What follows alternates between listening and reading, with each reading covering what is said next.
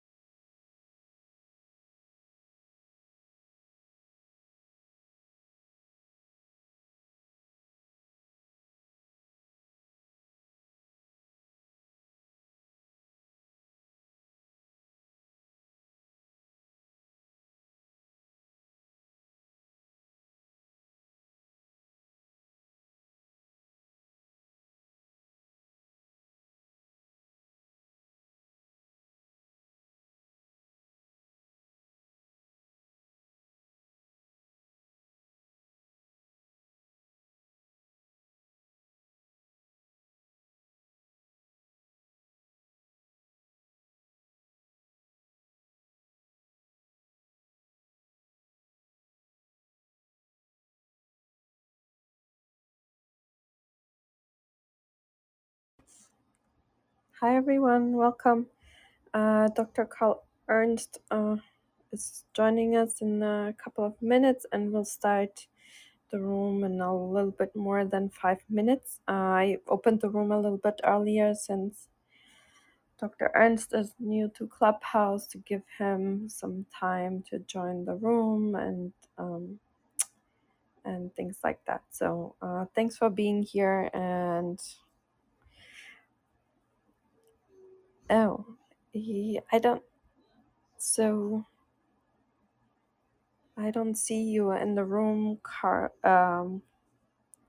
Carl, if you could rejoin the room, like log out and come back in again, sometimes that helps.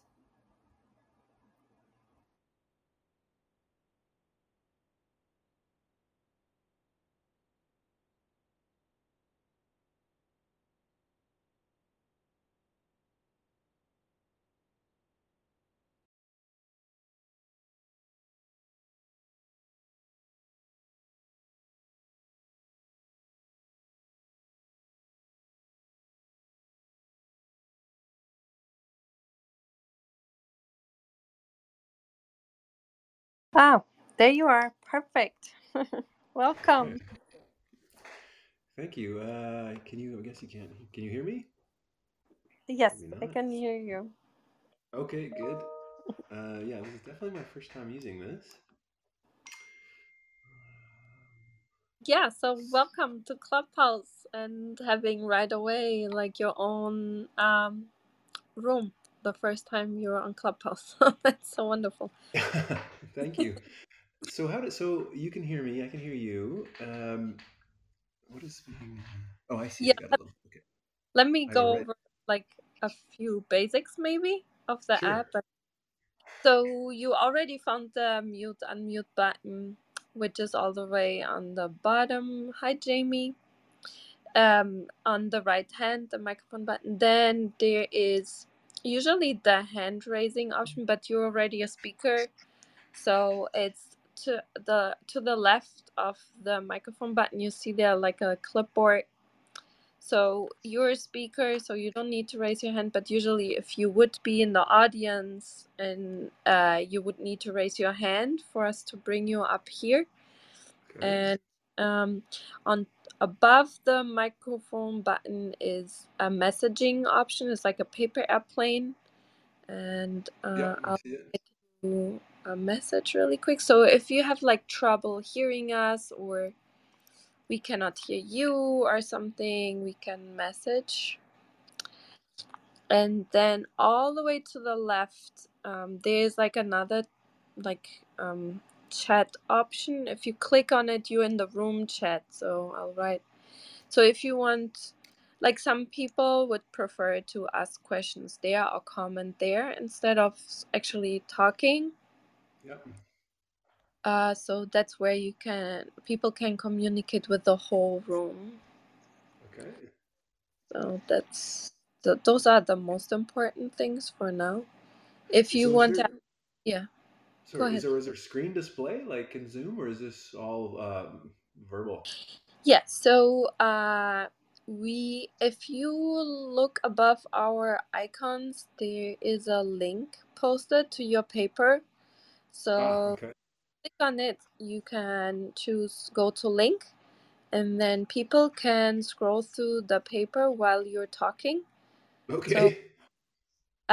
we can do the same with a presentation. If you have a presentation, we can do the same with that if you would prefer that. So So there's no share screen option where I see you or you see me and you look at no. things. Okay. So yeah, if you prefer presentation, either you can upload it. I don't know if you have Google Drive to Google Drive the presentation, and then make the presentation accessible to everyone to view with a link. I don't And have Google Drive, so I won't be able to do that. But or you can just send it to me. Like we have to turn this into a URL. Like you I can see. only post links, or you can send it to me really quick, and I'll do it while we. You guys prefer this over Zoom, eh? There, this is like a little bit different. Like a Zoom, you have to have everyone's email and Right. like so. This is like a public social media space for everyone that would is interested in listening to this or interacting with you would be available for that. Mostly our club members will get notifications that this room is going on. Right. So it's mostly our members, but in general everyone here on Clubhouse and or that is following us on Twitter and so on can just join in. So Gotcha. it's a different way. Hmm. I don't have, the emails of everyone that Gotcha. could possibly join us. So Sure. Okay. I think I understand. yeah, Hello, but yeah, Doctor. thank you for Oh, trying this out. I appreciate it. Yeah, I'm happy to do it. Thanks for writing to me. hello, Doctor. Thank you so much for coming. I'm Ah, Jamie. yes. Thanks. Nice to be here.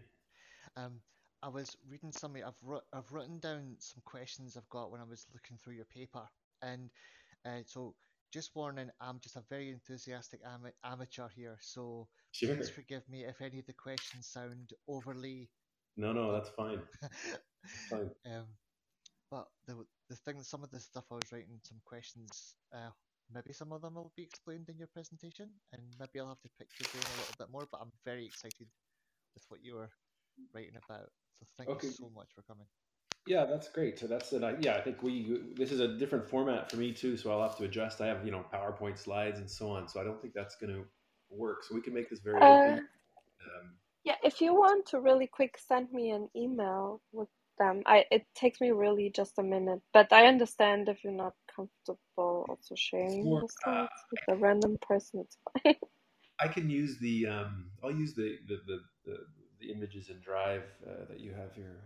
Okay, So yeah, put. from the paper, yeah, that's fine. Yeah, yeah, Okay, perfect. and then okay, did I lose you? No, I didn't use. Yeah, we'll see how it goes. But I think. Okay, where are you? There you are. So where Carry. are you at the moment, Doctor? Are you getting an early start to the day, or is it your afternoon somewhere? Yeah, we it's 11:30 in the morning here. I'm in Yeah. Montreal. But very randomly, we had a crazy snowstorm this morning. So for anyone in the U.S., it must have hit New York or maybe Boston. It's it's very weird, even for us. So that's a bit wild. Okay, where did you go? Hello, Dr. Ernst. Hi, how's it going? Good. How are you? Very good, thanks. Nice to hear from you. So we could just make this very oh, there you are. Okay, good. We can make this very interactive. That's fine. I can basically just sort of discuss our work in the group. Um, we can look at Okay. some of the images in the paper, and I can also just tell you kind of what we're working on now. Anytime these papers come out, of course, they were completed a year ago, and we're working on other things. So maybe I'll start with that, and people should feel free to jump in and ask kind of what we're up to, or why we did what we did, or Yep. the problems we see, what have you. This seems like a reasonable way to do it. And then if I blabber on too long, Katarina, you can just cut it, or you can feel free to moderate, because I talk to my students. They say I ramble a lot, so I'll give you the heads up on that So now. there's no too long here in our club. It's quite the opposite. Mm. Like we probably sometimes This is ask too this is much time from this is our speakers. Like we try not to. So yeah, let me just introduce you really quick to sure. the audience. Welcome everyone to the Science Society. We are very honored to have today Dr. Carl Ernst here. He's associate professor at the and the Canada Research Chair in Psychiatric Genetics at the McGill University and the Department of Psychiatry, Human Genetics, and the Integrated Program in Neuroscience. He is also the winner of the 2017 Teaching Award. And yeah, so, and also, additionally, outside of neuroscience and genetics, he's also a singer, songwriter of original children's songs, and yeah, that's wonderful. I write children's books with my daughter, so that's wonderful. And yeah, so welcome to, and we are so glad that you made this, your time available for us. And if it's okay, Jamie would maybe ask you like a general question for you as a scientist in general. Is that okay? So the audience gets to know like the path of Sure. becoming a scientist a little bit. Yeah, so I would say for this format, I'd say feel free to fire away about anything you want to ask. That's absolutely no problem. Thank you so much, because I have a dozen questions here. Because especially with you saying that you were a singer-songwriter as well, it's making me think. When we have a guest here, they often have very interesting stories about what got them here in the first place.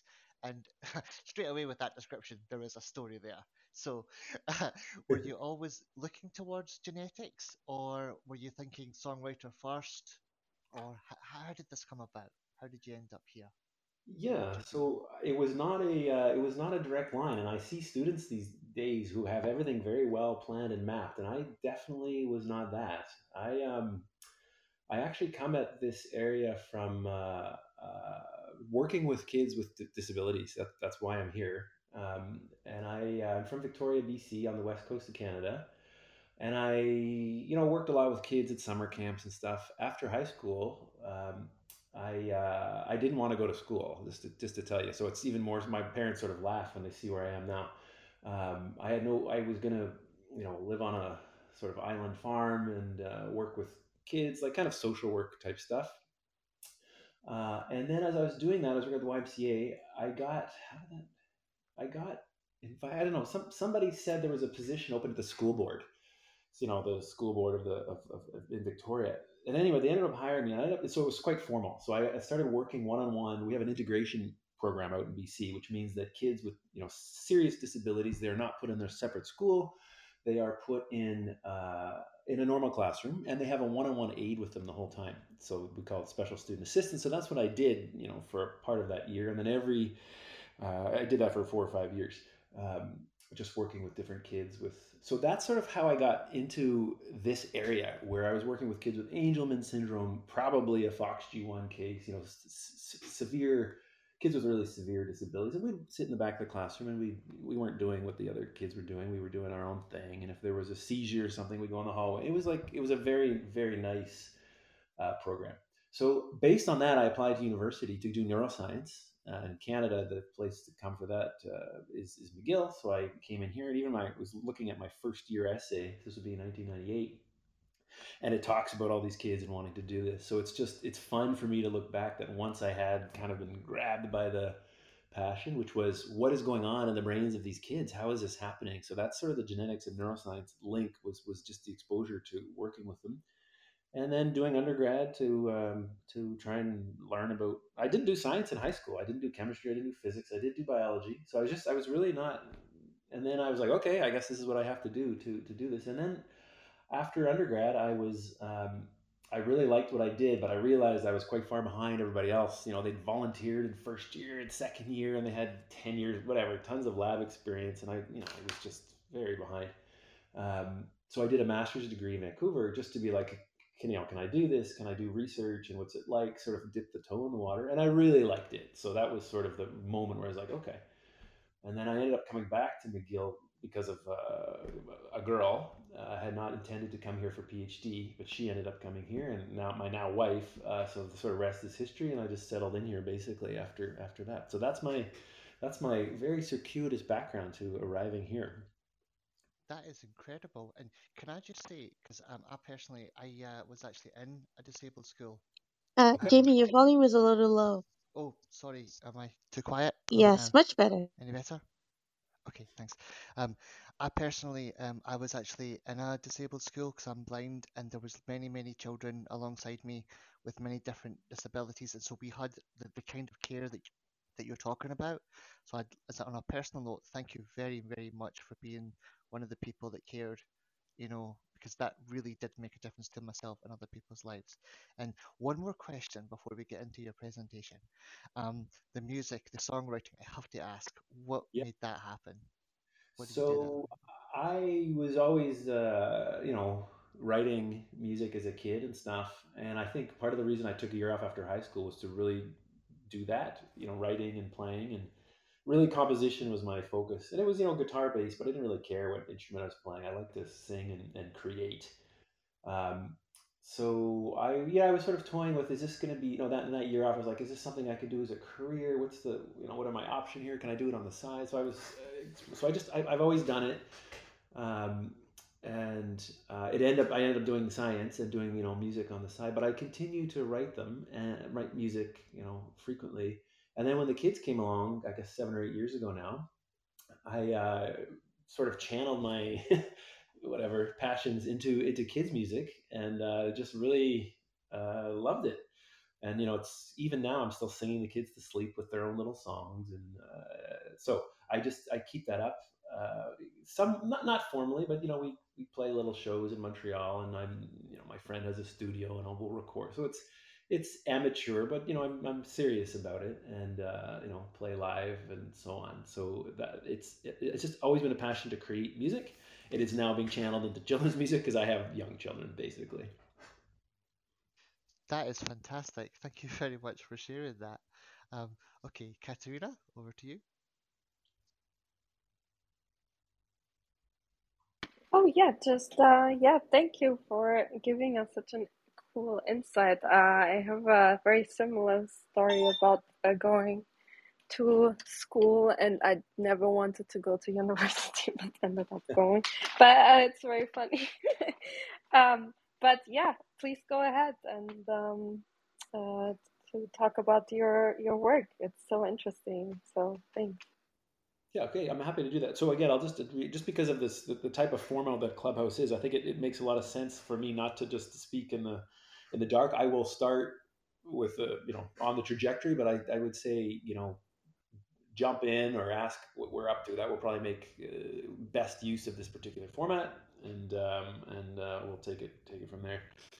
Okay, so my lab, we study neurodevelopmental diseases, and the right now there's maybe about 10 people, and students tend to have their own particular monogenetic disorder we're studying. So I'm very conservative when it comes to working in stem cell modeling of disease. So presumably familiar to most of you is this, the idea that we can take, somatic cells from people, turn them into stem cells.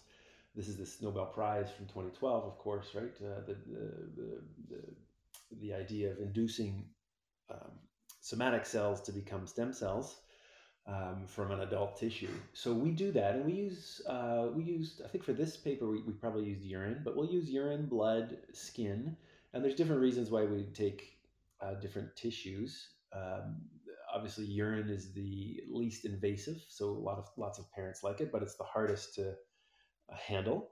And then the skin is the most invasive, but it's easiest to handle. And blood, we do blood a lot now. We have a large grant to just recruit kids with autism in Montreal, and we're just making stem cells like constantly.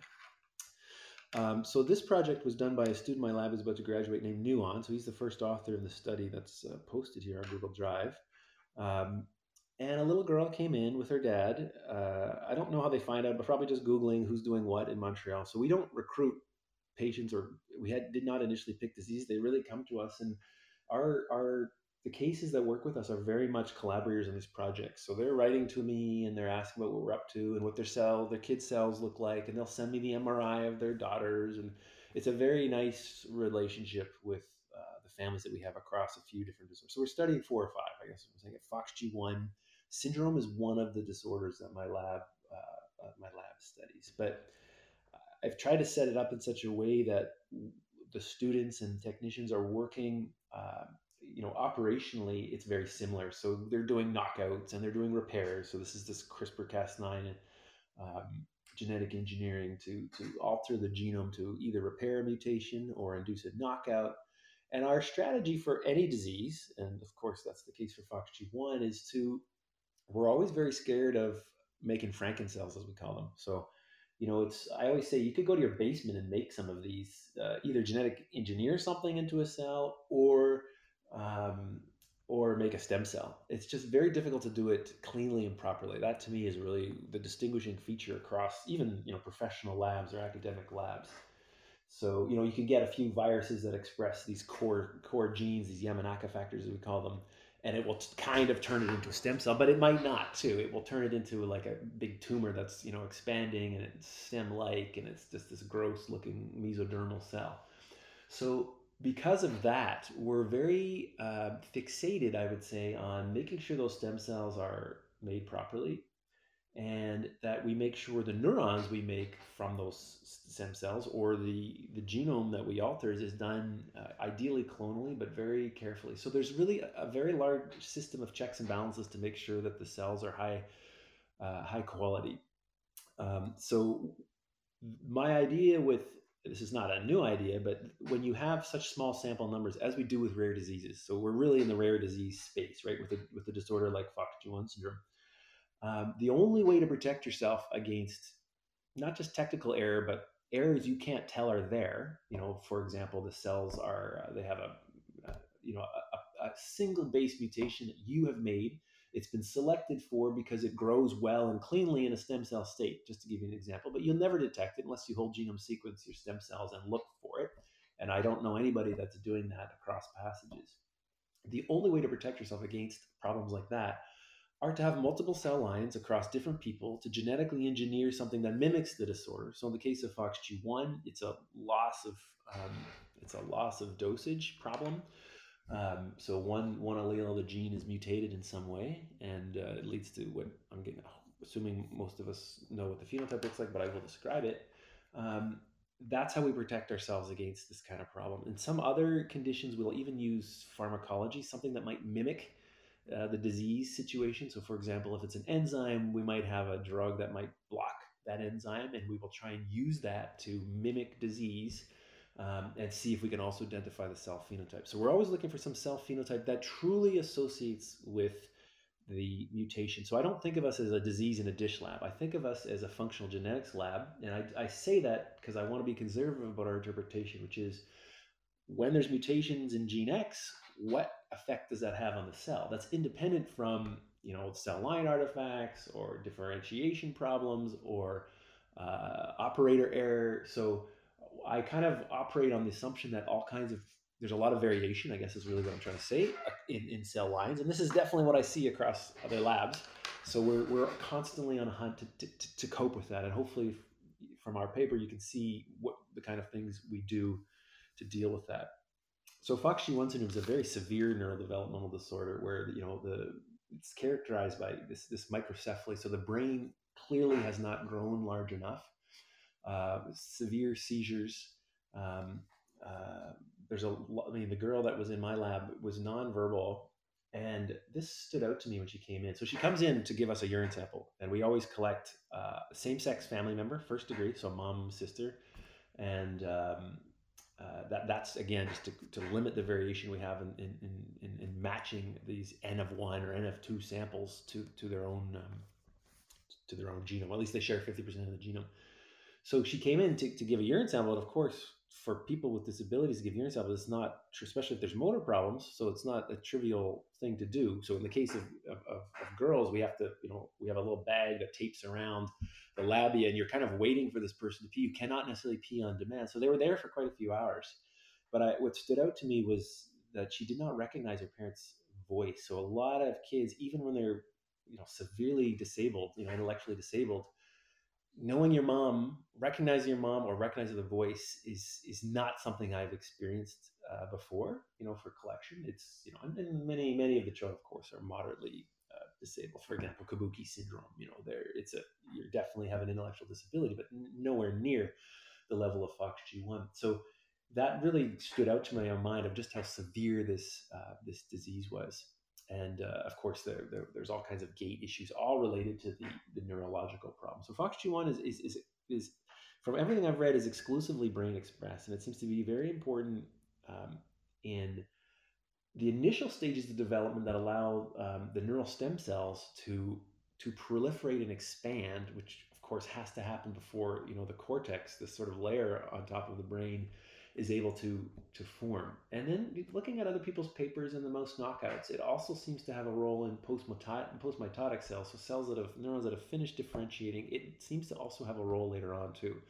So it certainly looked to us when we were starting that this is potentially a multifunctional protein that's clearly involved in some expansion of the neural progenitor cell pool, and also potentially involved in either migration of differentiated brain cells. Where should they go in these cortical layers, for example? Should it be layer one, layer two, layer three? And then how does it connect? So it was a fascinating gene to us because of its power. So when I say power, I mean it's very upstream. It turns on other very important transcription factors.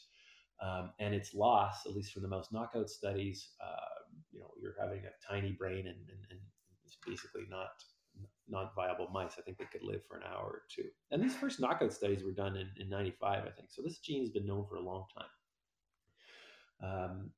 Any questions on that, or because I can ramble on for a long time. Okay. You can also type into the text, and I can hopefully see that, or Katerina might see it, and we can. Yeah, for now, I think, yeah, I didn't see any questions, but yeah, please, everyone, ask questions. Type questions. Yeah, go ahead. Can I ask one then, please? Yeah. I noticed when you were talking about the mutations and things. Sorry if I don't remember the exact wording you used a minute ago, but that was part of the question. When you said in your paper what you're missing is a comprehensive, robust investigation of the role of FOX G1 mutations that causes microcephaly. Is this what you were referring to when you just spoke a minute ago? The fact that it's mutating in a lot more ways and a lot, different effects that currently isn't being expanded on to the extent that it hopefully will be in the future? Right. So I'm not certain that the different mutation types leads to such a different phenotype. So I know the International FOXG1. So these wonderful family-based foundations are get together and get organized, and they all seem to follow somewhat similar trajectories. So I know there's natural history studies being done where they're trying to get 100, 200 cases, and they're trying to get all the clinical data from, for example, kids with FOXG1 mutations who are diagnosed and genetically identified, to figure out what is their phenotype exactly. So my take on, I don't think that different ways to lose function from the one copy of this gene leads to such different phenotypes. If you've got a frameshift mutation that causes a stop, like your phenotype is going to be probably similar to somebody else's who also has loss of function of one allele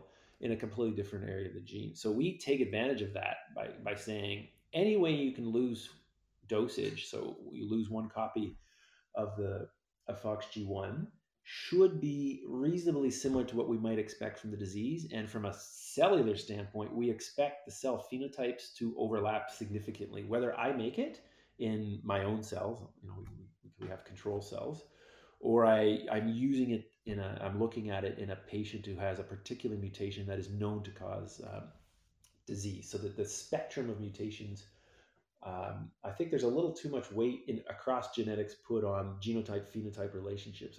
By and large, of course, they can happen. There's no question that it could occur. But for loss of function mutations, I think especially dosage sensitive genes, so genes that if you have too much or too little, and FOXG1 is a great example of that. You have too much FOXG1. FOXG1 is picked up very consistently in glioblastomas, for example, so brain tumors. So this is exactly what you might expect to happen for a gene that is important in driving cell proliferation, in utero, that if there's too much of it or it's overexpressed, that it could also be associated with types of brain cancers. That's not to say it's a driving mutation in brain cancers, but they definitely, people who study oncology definitely pick this particular gene up and seem to think it is, clinically relevant, its expression level. It's not just some sort of passenger in the oncogene.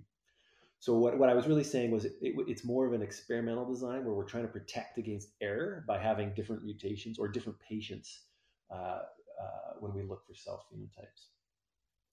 So the first thing we did was just, I guess I was a bit surprised when we started looking into this area, how I would have, for a gene that seems so important in brain, so certainly the mouse knockout was done in 1995, but I would have thought there would have been a lot more work done on it. So there was not that much human cell modeling like what our paper is showing. And I could see people had grants. You could dig around NIH's website. You could see what people get. It's an abstract. And I could see what the FOXG1 Family Foundation was giving out money for. And it surprised me. So I guess one thing that I will say about this protein, it is the most difficult gene my lab works with is this gene. And I'm pretty sure. So you might say, well, how is that possible? Like it's just either it's expressed or it's not. And that's true. And, one is always wary of that. If things aren't made properly, things look weird or what have you. But I'm now thinking that FOXG1 is under very, very intense regulation by a cell to make sure that its dosage is always kept in check, and that the way it has evolved, and I don't know this, this is just my opinion right now, but we have some kind of basic data on this. My view is that it gets degraded very quickly, and then the cell wants to get it out of there because it's so powerful, and that just evolved in such a way that when it's required, for example, during expansion of the neural progenitor cell pool, whatever checks and balances are put in place to degrade it or put it out of commission somehow are off, and it can go crazy, and it can drive proliferation of the cells. But as soon as the cell hits its peak proliferation or it's expanded enough progenitors, that this protein is turned off very, very robustly. And my feeling is it's under like constant negative regulation. And again, this is speculation. And so all proteins degrade. There's a natural life cycle of proteins. They're made, they degrade, they're made, and they degrade, even if the steady state is constantly present.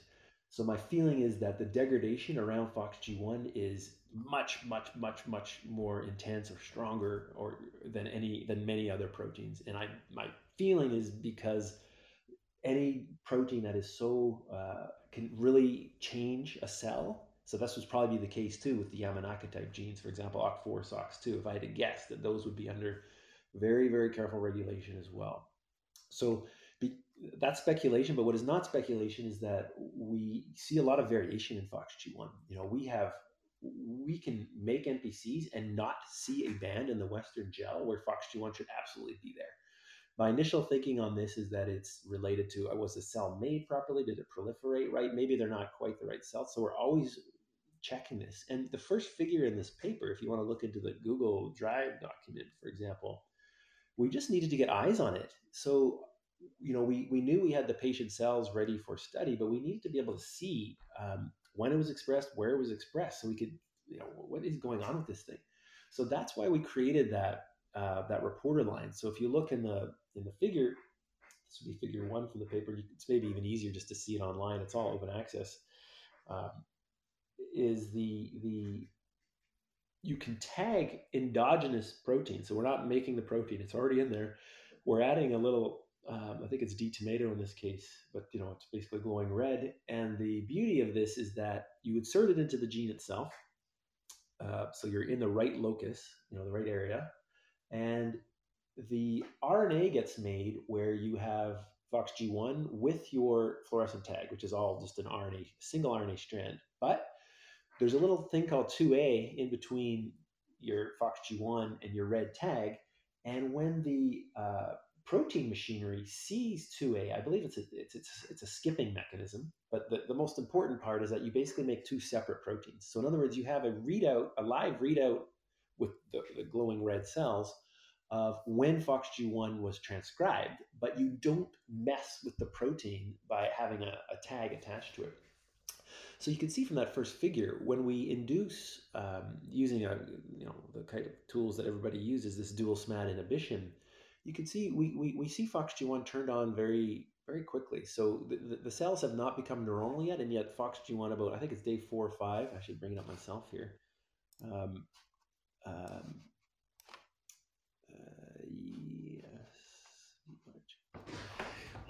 yeah, we start to pick up signal at just 5 days into. So these are still kind of stem cell like, they're not. We need about 12 to 13 days for differentiation, and we can start seeing FOXG1 expressed quite early. And if you look at the Westerns, we did this just to not be reliant on the protein itself, to make sure that this would be H and I or H. Just taking 3 normal people, are we seeing it behave as we would expect from the red fluorescent protein? Or sorry, it's D tomato, but it doesn't matter, a glowing red cell. And here you get a sense of the variation I'm talking about. And that's why we put that in there in 1H. So if you look at, we induce stem cells, that would be day 0, to form neurons or neural progenitor cells. And you can see that, like, take control 2, for example. At day 7, we start to see signal. And yet we don't see signal at day 7 in control 1. Now, you might say we might pick it out at day 8 because then our next sample point was day 12. But it just gives you a really good sense of the variation that we see in this. And these were done at exactly the same time by exactly the same person. So probably the variation here is related to the stem cells themselves. But if your eye looks across just day 12 here, from control 1, 2, and 3, you can see there's like 3-fold difference in level of FOXG1. Why is that? It's the same reagents, the same chemicals, the same person. So I don't have an answer to that question except to say we don't see that level of variation with our other proteins we work on. It's like it's much more stable than that. So we also needed to make sure that this kind of also makes one nervous, because you ask yourself, well, FOXG1 starts to be expressed before these things become neuronal.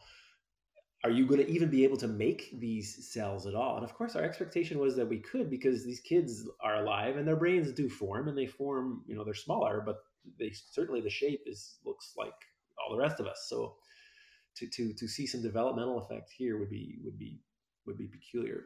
So our that's not, this is all control healthy cells. So we were able to say this is when this thing was expressed. But it was very important to us because we just weren't sure when this thing was turned on or off. And I'll say now, just in my lab, the cell line we use as a quality control metric across our other projects.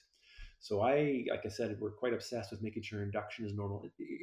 There's so many different growth factors when you're turning stem cells into neurons that maybe you didn't freeze it properly. Maybe the company made a mistake. So we use this line now to monitor quality of neural induction in my lab. So people, again, across different projects will just say, do I start to see the cells glowing red, in a control line at day 5, 6, or 7? Because it means that, my dual SMAD inhibition is working. I should see this on. So in other words, this line has become a positive control for the group. Okay, I guess the one other thing I should just mention here is that, if you look at the mature cells, we also wanted to see its expression pattern after induction. So I differentiate between neural induction, that's from a stem cell to a committed progenitor, and then differentiation, where you have a committed progenitor, which could become a oligodendrocyte, astrocyte, or neuron, differentiating that into a CNS cell type. And that's what we've done in eye, where we start with the MPC, so that's a new day 0. And if you just take samples protein samples 4 days, 11 days, 16 days, 30 days, you can see that FOXG1 gradually decreases, which is what you would expect as these cells become post-mitotic. But it's also important for, we still see a signal at day 30, but that's like, these are cells that form synapses and we can record action potentials from them. And you can see the difference in FOXG1 level from a neural progenitor cell, so committed progenitor, to a differentiated neuron is quite substantial. I would say it's 5 times less expressed in our hands after whatever that is, 4 weeks of differentiation. So, that has some implications for, when are you looking, if you're studying FOXG1 disease, if you're looking at post-mitotic cells, your resolution of your system drops precipitously. Maybe it comes back on in a different cell state. That's certainly what the mouse people might say, but that's the kind of thing that would make me kind of nervous to do studies at a day 30 differentiated cell to start looking at FOXG1. There's going to be trouble because there's not a lot of it. That's not to say it doesn't have a function there. It's just, one always has to make decisions about what to study and what to look at. All right, let's look at our cases. So we had 3 cases. I think 2 came from Coriel. The patient I talked about is A. So she came with, is this our, yeah, so I think it's about 3.5 megabases. We have it all here. So there's a few genes affected, but nothing that worried me too much. You always get worried if there's very, very large deletions, if your interpretation is really valid for the particular gene you're studying. But in this case, we were reassured just that the phenotype seemed to be quite consistent with what other people were reporting. We got the other 2 are from Coriel, so this, I think we called them case B and case C, and those are put up by these family foundations, I believe. But of course, they come from a single family, so you can see. And then if you look at our Western F, G, and H, we could, it's very, very clear. You're going to pick up a loss of dosage of FOXG1. You can see that, and that's something that's very consistent that we can see. Then we see the Sanger traces. So you just want to make sure these cells are what you think they are. So we sequence them, we check them, make sure that everything's okay. So I guess this brings us to the nitty gritty, which is, what cell phenotypes you have. So I guess based on the patient work, we're happy that we could actually make NPCs, neural progenitor cells, from the stem cells. So I guess that's the first thing. Is FOXG1 required to do something to allow these cells to become neurons? And that does not seem to be the case. Even though they're turned on at day 5 or 6 or 7 or 8, somewhere in there, it doesn't seem to yet be doing anything to affect the induction of, neural induction. And really, you can never know that until you try it out. I wonder if we had those. I have those pictures on my computer. So, the first thing we noticed once we'd made the healthy NPCs, but right with his eye, he could see that the proliferation is slower. We did a lot of work, even like calcium image, all stuff that we don't have in the paper, but we looked a lot at these cells, just making sure all the cell numbers are right. So just, can we see the proliferation phenotype that we might expect based on the all the mouse work and everything people have been writing about?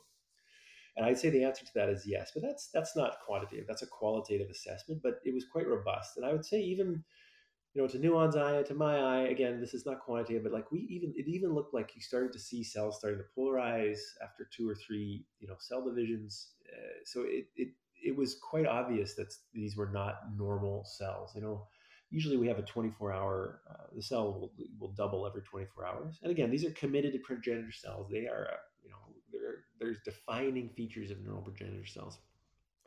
And yet but yet they still proliferate. So, it wasn't just, they sort of stopped. So, that was telling too. You can maintain these lines. They're just a lot slower than the healthy matched first degree relatives. So we needed to get in and get a handle on that. And I think the whole paper is really based around, is there different ways we can show that the cell proliferation phenotype exists? From the literature, people definitely talk about patterning in FOXG1, and we just did not go there. Our main concern with this paper was, why hasn't this been put out already by people who study this like for a living? There's FOXG1 labs out there. So I was a bit concerned about that. But then when I saw the antibody not work, we had to really test a lot of different antibodies. I was like, it made more sense to me why this wouldn't be out there yet. Just a sort of systematic establishment of different patient lines or knockouts, and then just evaluating the proliferative phenotype. So we were not ambitious, I would say, with this paper. We really needed to get a handle on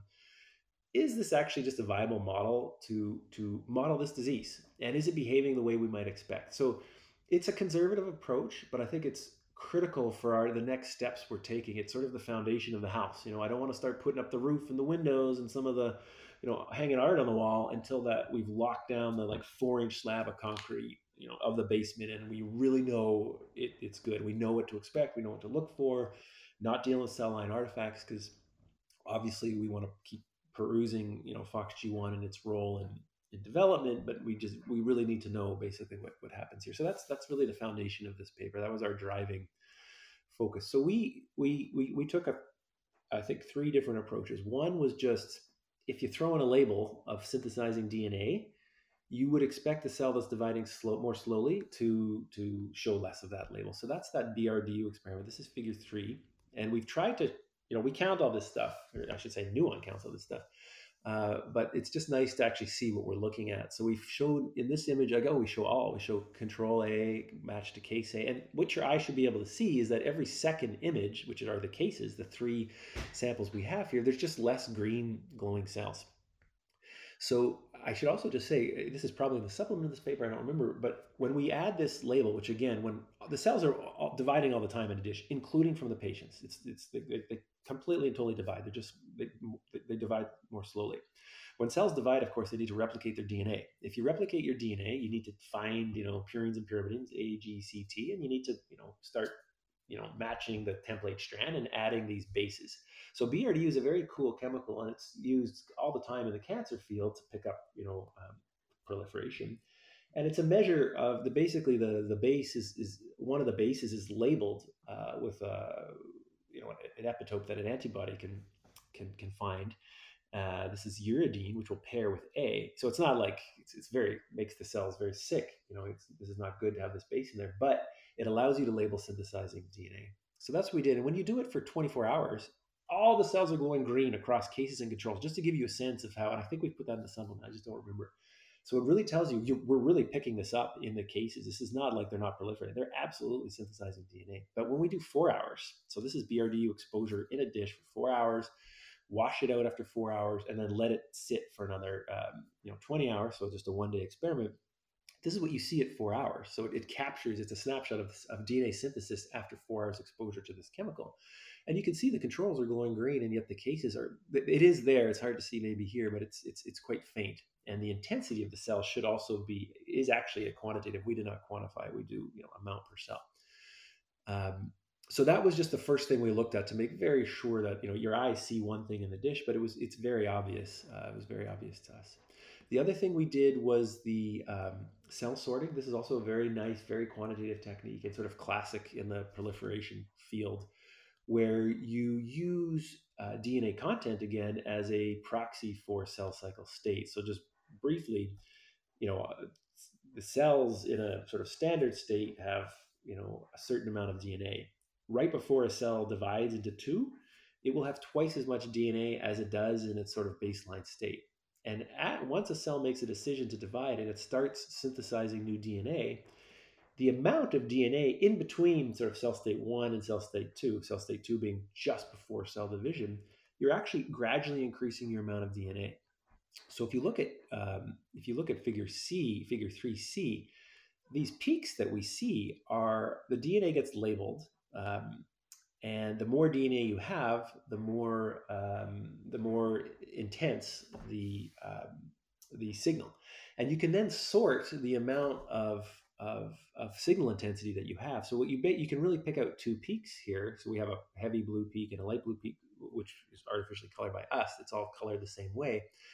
And the dark blue peak is cells in the baseline state, and the light blue is once it's got twice as much DNA, it's about to divide. And what we could see, you would expect a cell that's dividing more slowly might have more cells in the sort of 1N state, the baseline state. And that's exactly what we see. More actively dividing cells, you will by chance pick up a higher proportion of cells with twice as much DNA. And again, this is all done, it's all internally controlled. So you're just asking, what's the percentage or proportion of cells with 2x DNA versus 1x DNA, for example. And I should say, I remember when Nuon did this and quantified these. No matter where you have to put your little bar. If you look at Figure 3C, you have to put your little bar somewhere. So there's like some art to it. No matter where he put his bar, he always could see.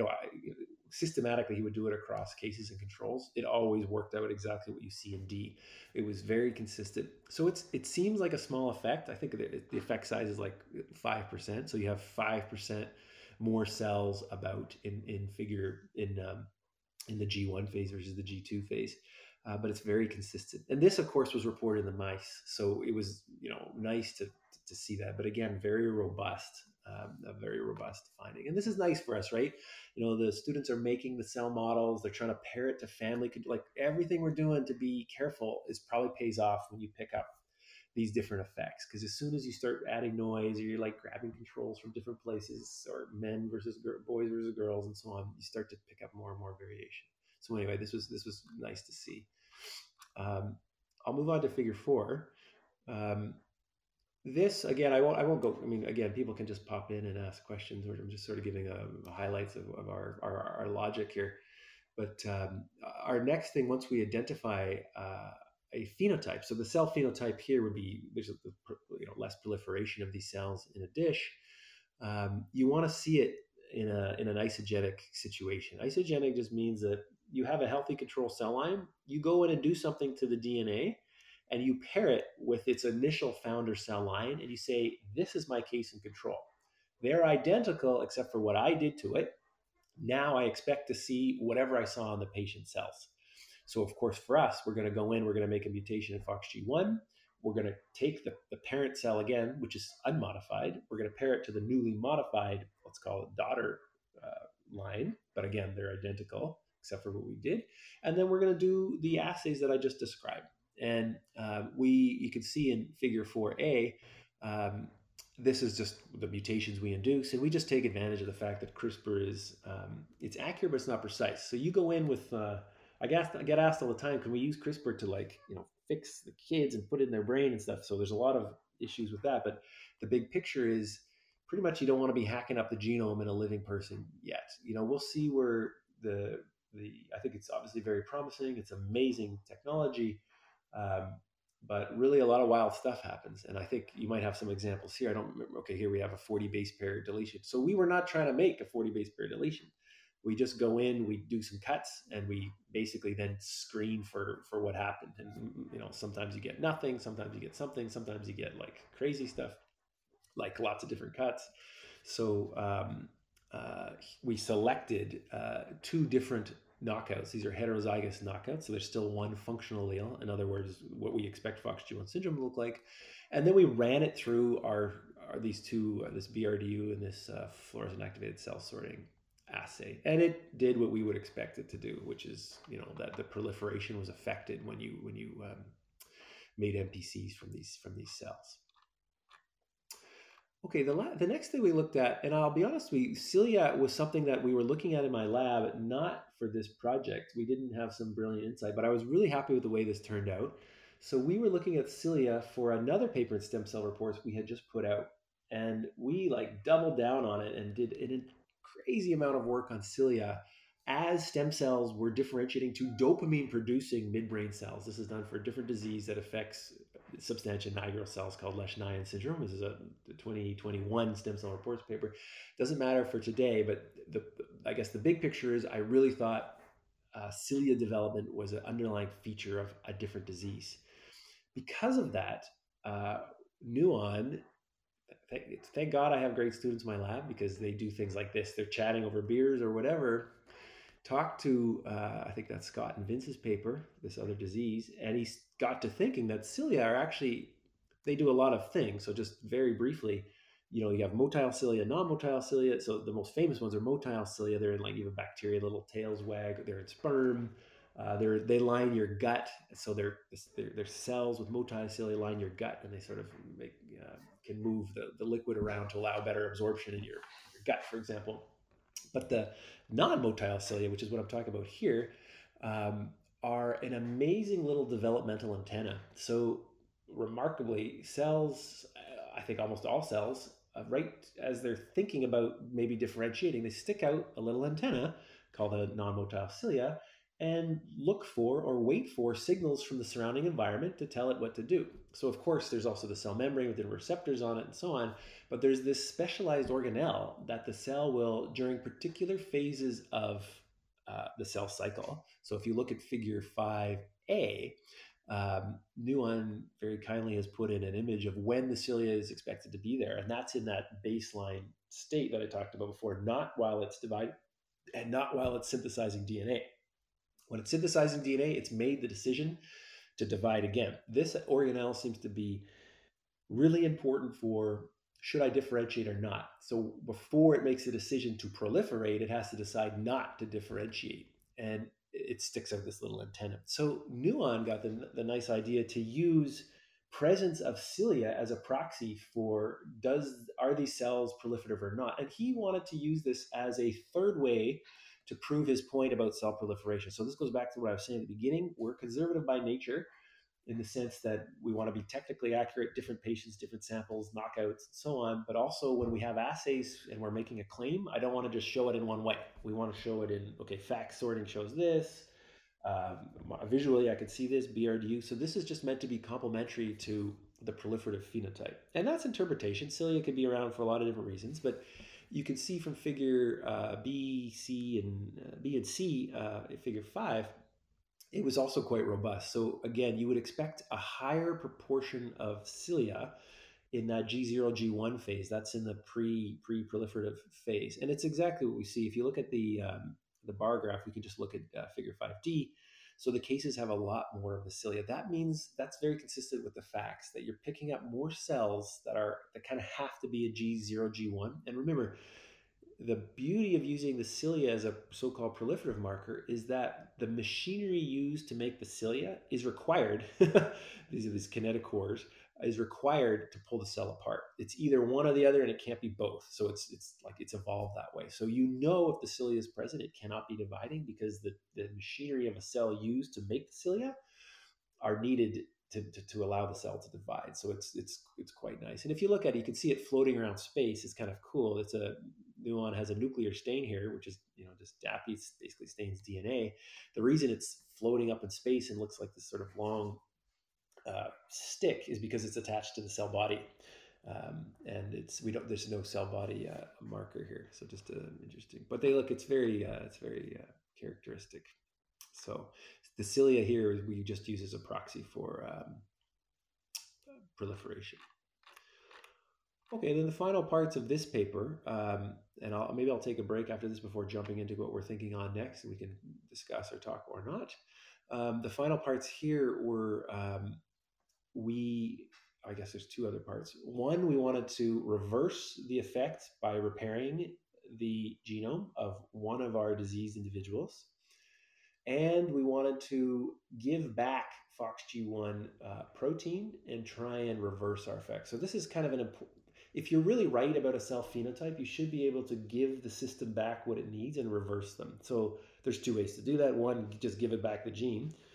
And two, fix the genotype. So we always try to do this across all our diseases now. So we're the lab's kind of like a little machine. We have little modules, technical modules, like how to make neurons, how to repair a genome, how to test our gRNA so that the CRISPR works and is efficient. So it's highly, highly inefficient. This particular, what I'm about to talk about here, I'm talking about figure 6. So CRISPR knockouts are easy because you don't need template DNA. It does not involve homology-directed repair. So for people in the audience who do this stuff, the minute you need to send in a DNA cutting enzyme, so Cas, and a template that you hope / pray is going to get swapped into your locus of interest, your like efficiency of making a cell line drops like 100-fold. And this is you go to any conferences, you'll hear people talk about all this time. How do we make this more efficient? There's all kinds of tricks that people have used, some of which we've tried.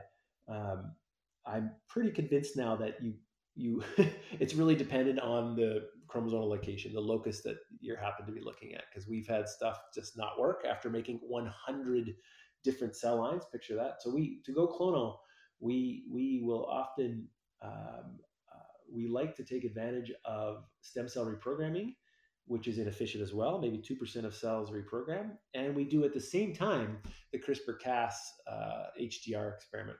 It basically means you're having to make stem cell lines, iPSCs, from all these different somatic lines, and then you have to go and check if any of it has worked. But what I like about doing that is it is essentially clonal. So if you start trying to edit in a stem cell, and I know 80% of labs do this, you're going to have trouble for two reasons. One, you're not clonal. You've got this pool of cells that you've hit, and you're going to have to take it down to single cell. And let me tell you, iPSCs like to be around their friends. As soon as they're on their own, you have a lot of instability, and you might be selecting for cells, stem cells that are um, might have gained a selective advantage through some mutation in some other gene that allows it to keep proliferating. The other problem is as soon as you start, cutting up DNA with double-strand breaks, you also induce genomic instability. So ideally, you don't want to be cutting in a stem cell. So we cut in like a skin cell, for example, as we induce with the Yamanaka factors. So as we're turning them into iPSCs, and then we look for colonies, and we pray that we have different colonies that have taken on different genotypes. So that's how we're able to do this, and that's how we're able to go clonal. So if your eye look at 6A, you can see that base G there, where the mutation in our case C is. So there's an N base that's been picked up because it's effectively a polymorphic region, but of course this is the mutation. There's a green peak and a black peak. And then if you look in the repair, you can see that it's now become a G. So we've repaired what's the green? I guess an A back to a G. But notice there's still that little green peak there. So that is a measure, semi-quantitative measure of impurity of our experiment. So ideally you would have no little peak there under the repair. So that means probably we had 80-90% efficiency. So even with our tool of trying to make it clonal, it's not perfect. So that's just to tell you, but it's pretty good. So we acknowledge that and use that and move on. So you can see we're able to prove that we can make the protein again. And then of course we just run this through a battery of proliferative tests, the cilia marker, the FACS, and we can reproduce our effect. So we can rescue the effect. We can make it more like baseline. But here again, we're very careful. We often don't. We want to keep people with their natural control. So it's sort of a different way of doing. When you're doing mouse experiments, you'll have your 5 mice in this group and 5 mouse in that group.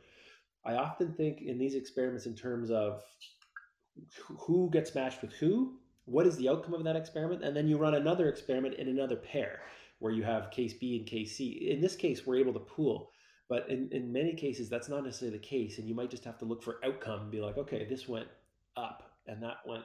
They both go. Some cellular output both gets increased on your assay. So it's just we have to think very carefully about how we're doing these types of experiments. But in this case, the repair, this is fine because it's just one person versus their founding cell line.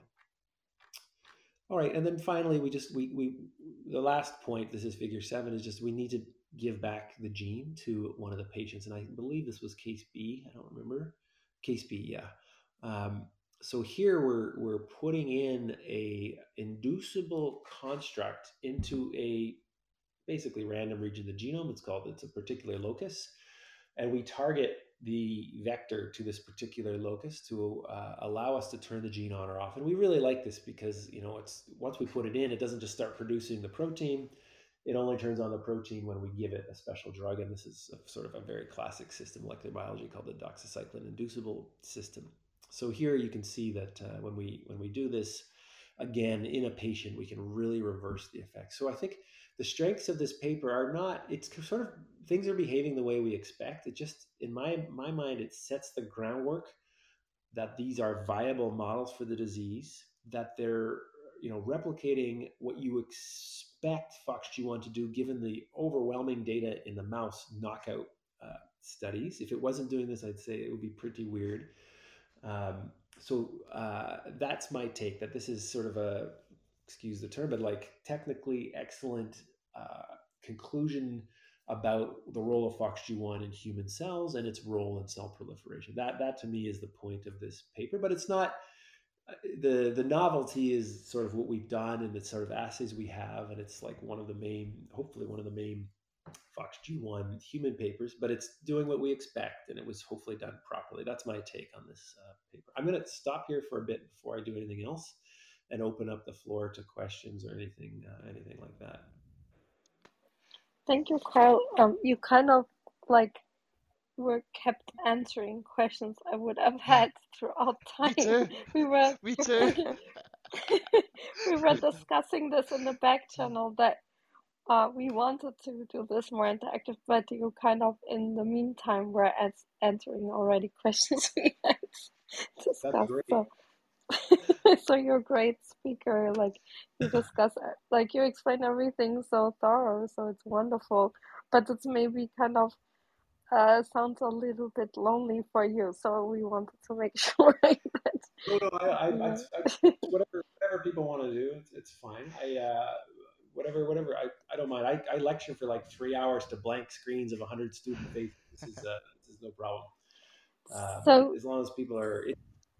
yeah, I wanted to ask like the repair mechanism, right? Let's say one day we actually do this in human. Is there a problem with long term with dosage basically? Like because you said it's kind of a switch. Do we know exactly when or for how much or for how long to repair this gene and then kind of stop, because too much leads to the disorder, too little is another disorder, and you kind of have to hit the sweet spot. So yeah, if you could So yes, explain a little bit. do you mean the gene editing, or do you mean the doxycycline inducible dose?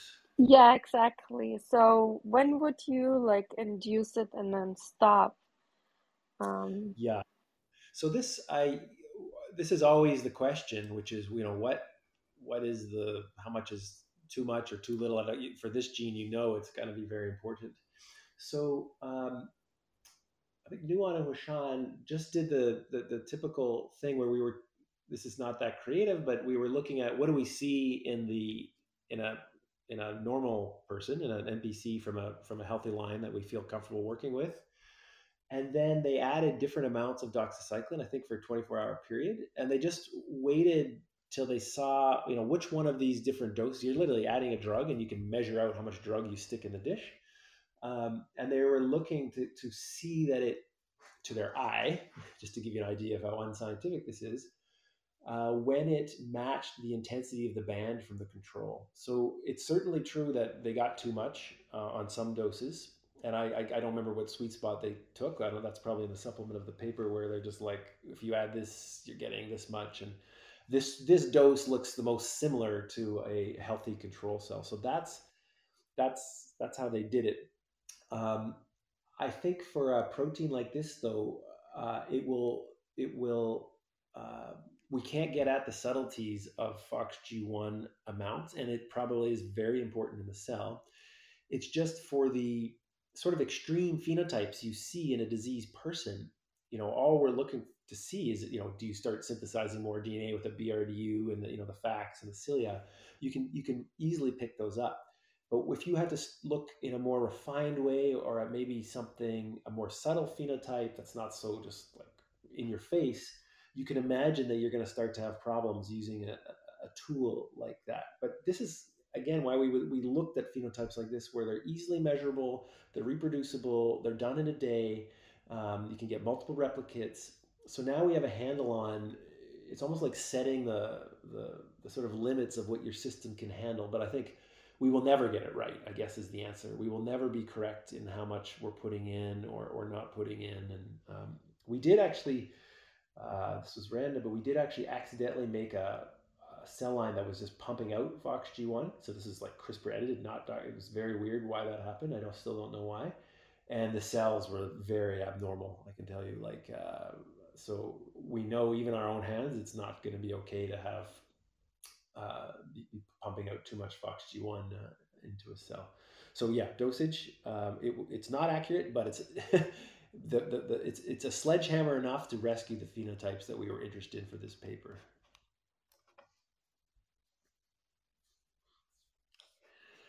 Jamie, you and Mike, do you want to say something? I did actually. You actually did answer a whole bunch of the questions. So yeah, you were incredibly good for that. One of them I had though was more of a. Let me get my question here. Right. When I saw it in your paper, could you explain a little bit more about the FOXG1 and the what's it here now? The amino acid forkhead domain. Can you like, because this is interesting. I wasn't really sure. I mean, yeah, yeah. Could you Yeah, explain no that more? problem. So the Forkhead was found in this is about 100 amino acid domain. It was first found when people were initially doing genetics. They would basically go into model organisms, throw in a horrible poison that mutates DNA, and then look for cool phenotypes, basically. So Forkhead is the name of this weird looking fly that was found in like 92, 93, based on a random mutagenesis throwing in this poison um, into a fruit fly and then seeing this kind of crazy phenotype in the fly. And it looked like a forkhead. So now that once they identified that fly, they're able to sort of backtrace the genetics, and they identified this gene that, again, based on what the fly looked like, was called forkhead.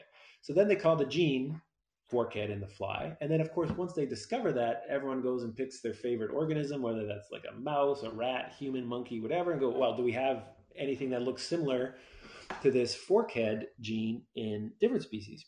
And the answer in humans is yes. There's like multiple different highly conserved genes that have this forkhead-like domain in it. I think there's like maybe 50 different forkhead genes in the human. And FOXG1 is one of the families that would have evolved from the insects, and I think it might even be in plants. But anyway, it turns out that the domain is a important DNA binding domain. I guess that's the first thing. That means that it's a protein that goes to DNA and can turn things on or off, but doesn't have to. It's able to attach to DNA.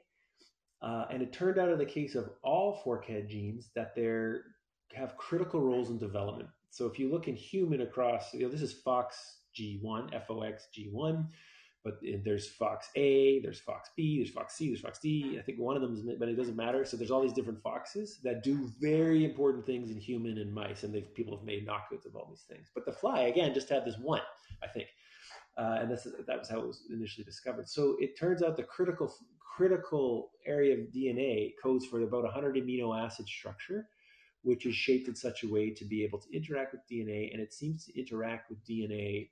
Uh, uh, like genes that are really important in development, and that's not the case with all transcription factors. They can bind to lots of different places based on the particular residues, like ATT, GC, whatever it is, right? So the forkhead binds to like a very special set of DNA bases. I think it's about 9 bases. Does that answer your question, or is that just more confusing? No, no, it actually was a bit. Oh, well, I mean, and the fact that it just made me have more questions. But that actually was very interesting. So that this is a thing then that's showing in other creatures as well. Like this is something we all have in common. This forkhead thing. Oh yeah, so it's so this gene though is Fox G is specific to things with a brain. So mice have it. So it would not Fox G like evolved from some founder, creature, insect or something. I'm not sure what the founder of the initial forkhead is. Um, but yeah, all the other species, it would have, duplicated, changed a bit, and evolved in such a way to have different subvariants of it that are all now functional genes, and many of which are critical for, development. And not all are in brain, obviously, right? They're different, but important for development. Fantastic. And I do have. Does anyone else have another question? Because I do have another one. If no one else has got anything to hand. Go ahead, Jamie. Go ahead. Okay. So I saw in your paper when it says when you're studying the mechanisms that are involved in the switch from proliferation to differentiation, is this to just try and glean some insight as to why the mechanisms to activate, my vague understanding, please correct me, was when you talked about studying the mechanisms, it was like you can see these mechanisms happen, but you're not sure what kicks them off. So you're trying to just at least study them to try and find some kind of common factor or maybe something. Is that right?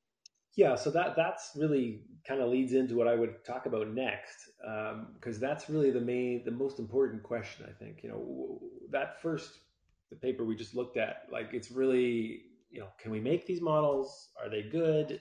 And are they behaving the way you might expect them to behave if they're missing FOXG1? So I would say the answer to that is all yes. And as far as I'm concerned, that now means we're allowed to study FOXG1 under these conditions. Cells in a dish that are growing and expanding. Sometimes it does not make sense to do that because they behave very abnormally.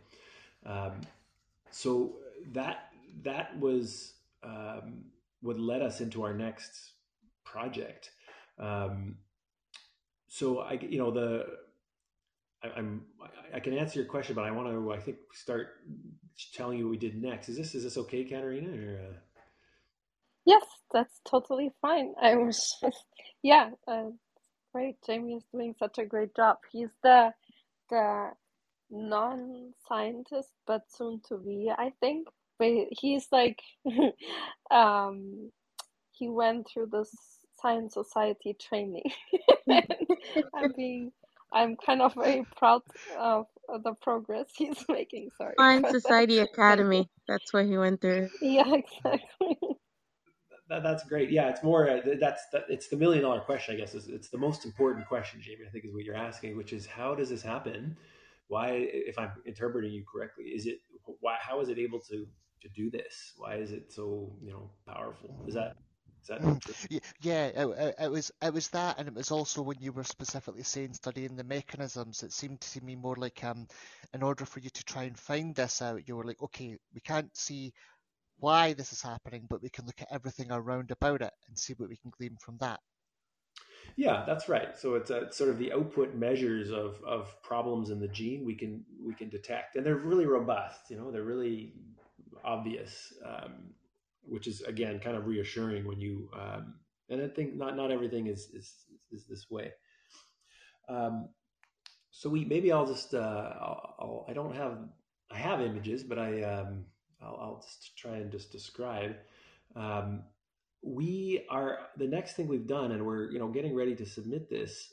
It sort of gets a little bit about James' question, which is how is it able to do this? So my lab's going to carry on working with FOXG1, deeper and deeper and deeper, because it's so interesting, and we now have the models to be able to look at it. But I was very struck by here we have this critically important transcription factor known since '95, and yet where is the maps of where this thing binds in what cell type, what is it actually turning on or off? Like, so there's 3 or 4 different experiments that have done that. 2 are in mouse, and 1 is done in brain tumor cells.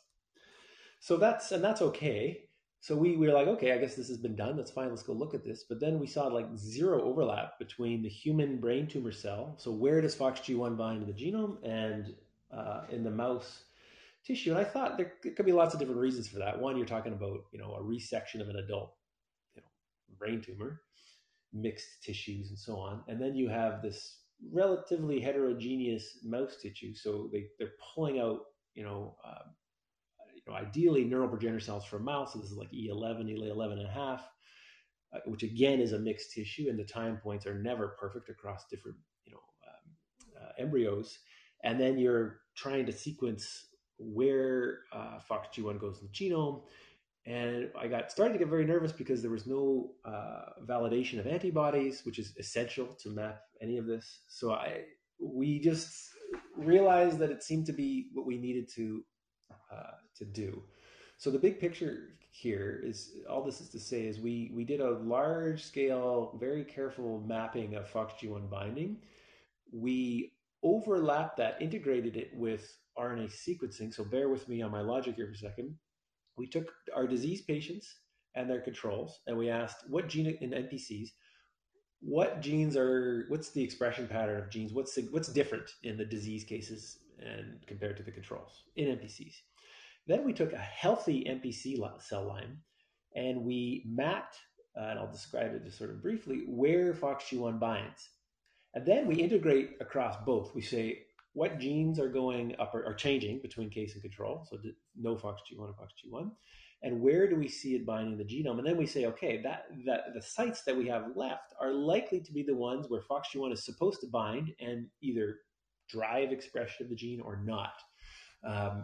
That was our approach, and it's sort of what my students spent the last year working on. And again, we're basically ready to submit it now. I'll just share a bit with you, and then maybe I'll finish up. The approach, we had to do a lot of work on the antibody for FOXG1. So having good antibodies is, I'm not sure why we don't see like 3 figures of every paper just confirming that what people are working with are telling us is working. So we did that for this because it was, if we're going to do a chip sequencing experiment, so chromatin immunoprecipitation, I can describe it in a second, you have to have a functioning antibody. So we did, mass spec. So you need to know that your antibody can pull out FOXG1 from a group of proteins. It's called immunoprecipitation, and it's essential for an experiment like this. So we ran a FOXG1 IP where we're trying to pull out FOXG1 from a pool of cells, and we started off just expressing it to make sure we could do it. We even tagged it, make sure we can, everything's working properly. And then you send it for protein sequencing, and you just ask, do I pick up FOXG1? Because I better. I was supposed to pull it out of my like huge plethora of proteins.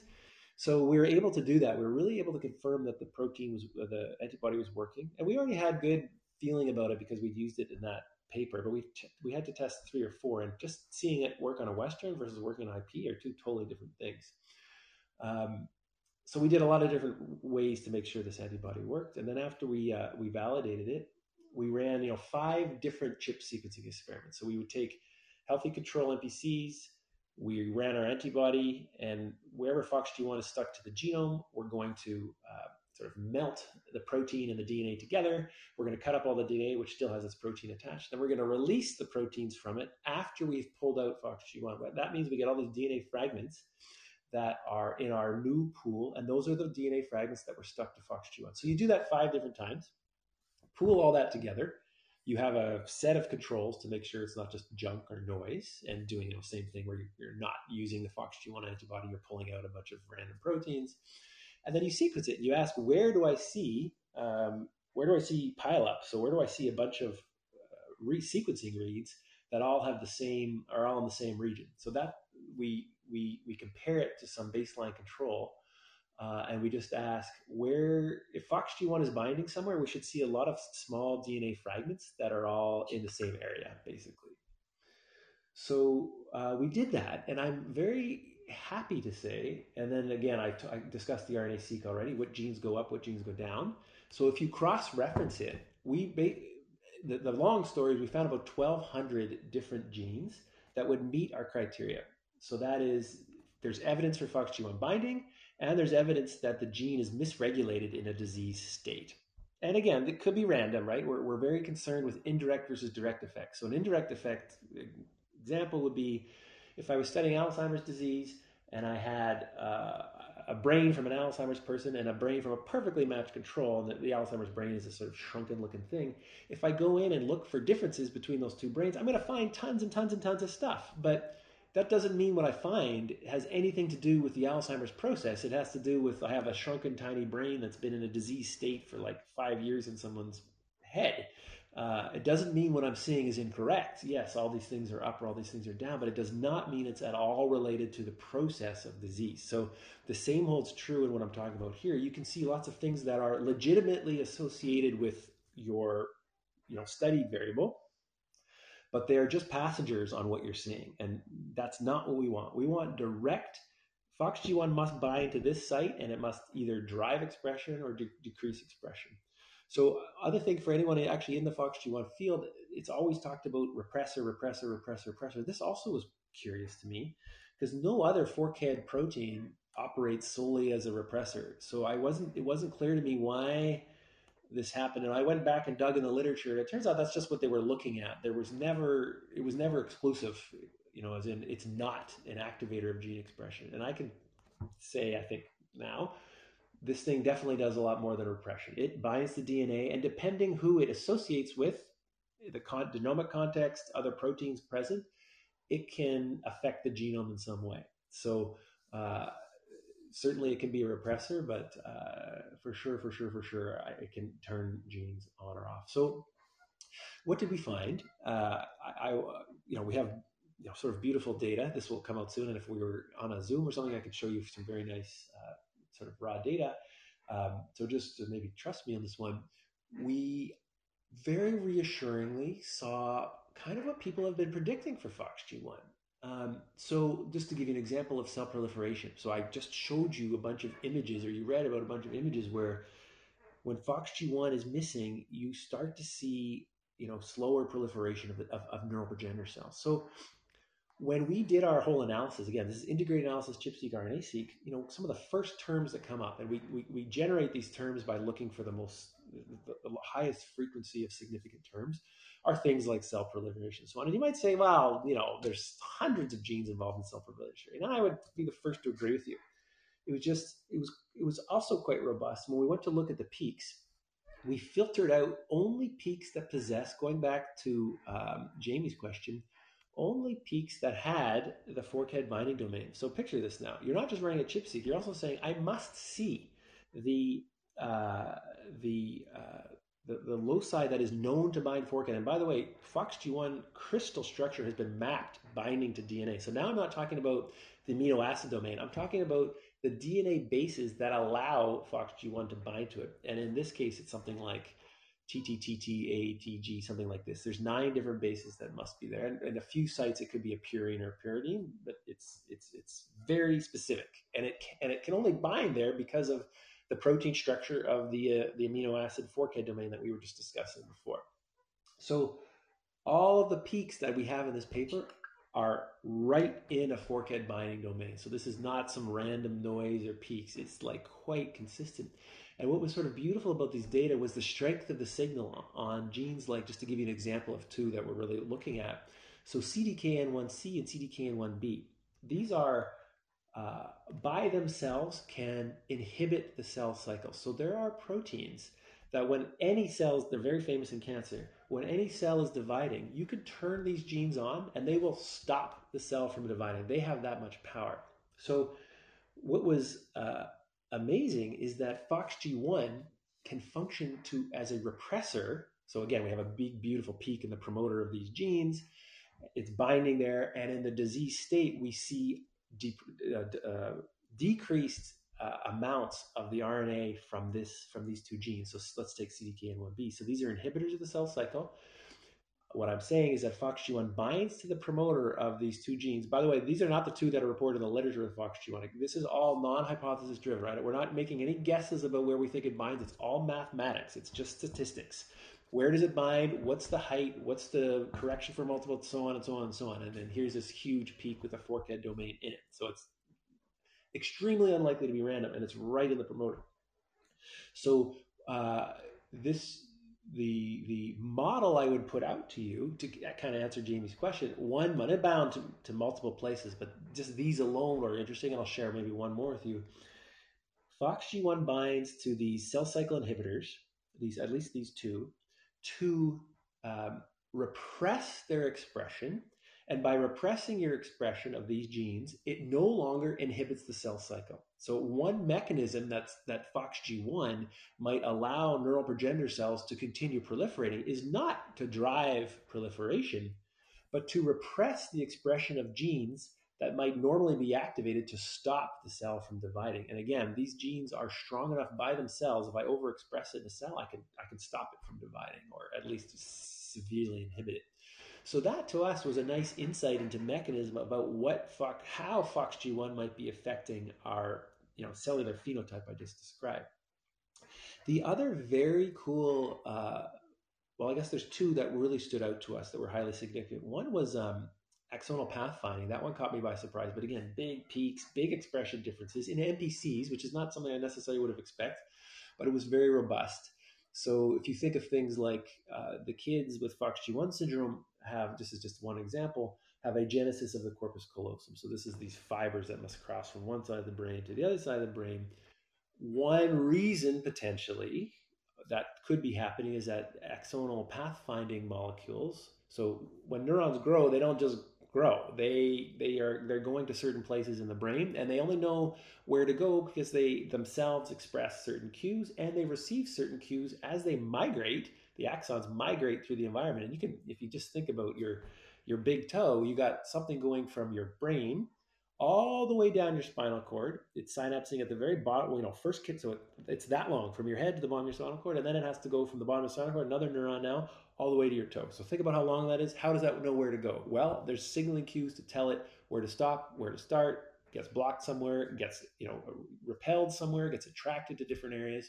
So what I'm saying is FOXG1 seems to be important for turning some of these on or off, and that may have a role in corpus callosum fiber. So we don't have the cellular assay to support that claim. It's just FOXG1 seems to be driving expression of these genes. And then the last one, all the patterning people have been studying FOXG1 with respect to patterning. And brain patterning means what should this cell become? It's often tissue specific. So different areas of a developing embryo receive basically diffusible morphogens or molecules that tell it to become a motor neuron or a sensory neuron, for like very different. They could be right next to each other and they're being told to become different things. That's an example of patterning of a system. So people have thought for some time, based on knockouts and so on, that FOXG1 has a role in patterning, and it's possibly independent from its role in proliferation. So and they even think they know the system that this is working in, like there's different types of patterning molecules. So what we found was that these people seem to be correct. They just, at least in human, didn't get the exact right components of the system, or maybe it's different in their system. So what we found was that FOXG1 seems to bind to genes that are critical repressors of BMP signaling. So it doesn't really matter what that is right now. I will just say, suffice it to say that BMP signaling is important in brain development. It's one of many molecules that will pattern a tissue. And it turns out that where we see these big chip peaks in FOXG1 binding correlated with the RNA-seq differences are in genes that can turn this pathway off. And this is extremely, I think the mouse people are going to be really happy with these data because number one, I really don't like some of the hypothesis driven stuff because you never know. It's like you sort of fall in love with your hypothesis. You're like, oh, this guy showed it, so I'm going to try. It's like, no, this is like just math. What do we see? Okay, there's a big peak here. Oh, this is wonderful because it's really supporting what these people have been looking at for the last 20 years. And we can really add some color and nuance to their study. So it's nice to be sort of fitting into the literature. It's, you don't always want to be the odd man out. And like, it's cool to discover new things, but at the same time, it's really nice to be able to support what other people are saying and to add a lot of insight into what they're saying. So that is the other area where we're really excited about what FOXG1 does. So for us, our next steps now, we'll put out this paper on sort of the maps of where this binds and what it does. I'll just say one last thing we're waiting for. We're going to overexpress FOXG1 and prove that beyond a reasonable doubt, when we induce FOXG1 expression, it is absolutely binding to and driving expression or repressing gene X. We're just in the last stages of that. All the mapping stuff, the next gen sequencing stuff is done. Assuming that all goes well, which maybe it won't, our next steps are to start looking at the cell models of, okay, we see a patterning defect or we see an axonal pathfinding defect or hyperactivity. Can we really model that in like an organoid type model? Can we see that when we overexpress FOXG1 that this axon goes to the wrong spot? So the kind of things we're looking into are like fusionoids, where we might manufacture a small organoid that will pump out BMP4, so the patterning molecule.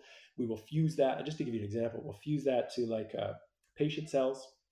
We'll also fuse it to controls, and then we'll just ask, is it able to repress the BMP4 signal based on output molecule X? And we'll compare case. That's the kind of things that we're thinking about now and have not started yet. So I think with that, I will wrap up and open up the floor to questions or comments or what have you. Can I just say thank you very much? That is fascinating, Doctor, and it's really exciting to kind of hear progress in the making. And I'll now give the floor to everybody else because I've been taking up a lot of it. But thank you so much again. Yeah, Sure. no, thank you so much for everything that you've shared. And I want to see if some of the people on stage have any questions. Dr. Shaw, you came in a while ago. Do you have anything to ask or share? Yes, thank you so much, Carl. I mean, that was absolutely fascinating. I was a little bit late, but my question is about the haploinsufficient Fox G1. And we know that in some of the reports we have that they are exhibiting microcephaly and impaired neurogenesis phenotypes, especially in the cortex. And I was just wondering, did you have any evidences through your paper, and do you have any more information that you can share with us?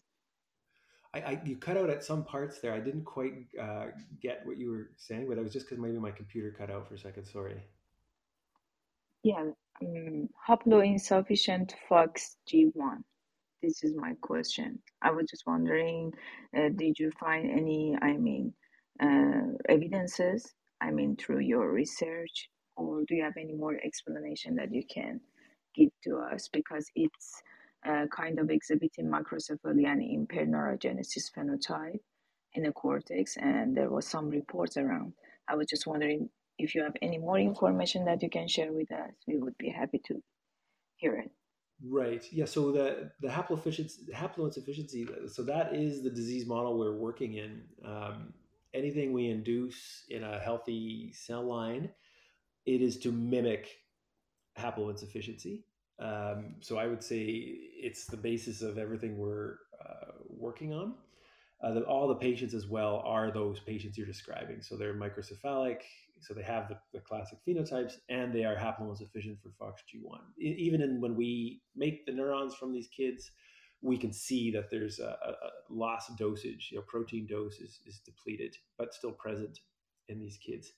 So the model for microcephaly that we would have, we can see very clearly that the neural progenitor cells are proliferating. They're just not proliferating enough.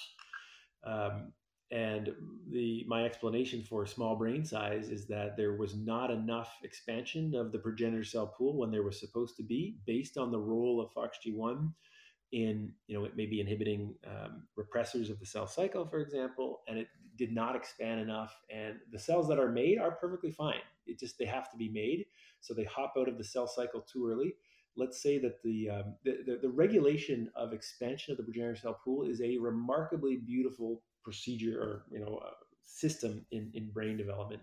The way it stops, the way it starts, the timing of the cell cycle, the increasing length of the cell cycle, it's very meticulously timed. And when a gene like FOXG1 is haploinsufficient, or you're missing one copy of it, you can imagine how problems can start to come up. So that's what we think of with respect to the microcephaly phenotype. It could be directly related to what we're seeing in the paper, and that's what we're working on now, is how does FOXG1 drive proliferation. So we are thinking it's able to repress cell cycle inhibitors, but I should say, we pick up, there's other genes that are affected as well. So we're sort of trying to really zero in on that area, and they are not all inhibitors or repressors of cell cycle. So it might actually also be activating genes that are important in the cell cycle.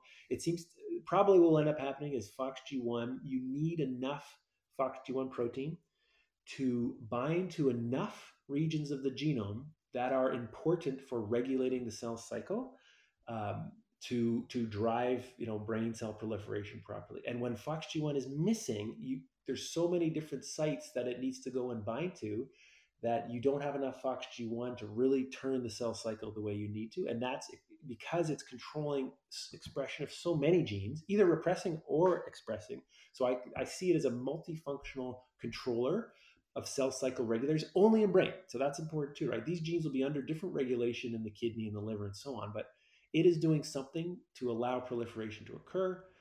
When you don't have enough protein, you don't have enough binding to enough regions of the genome, but you'll still get some. It's not all or nothing.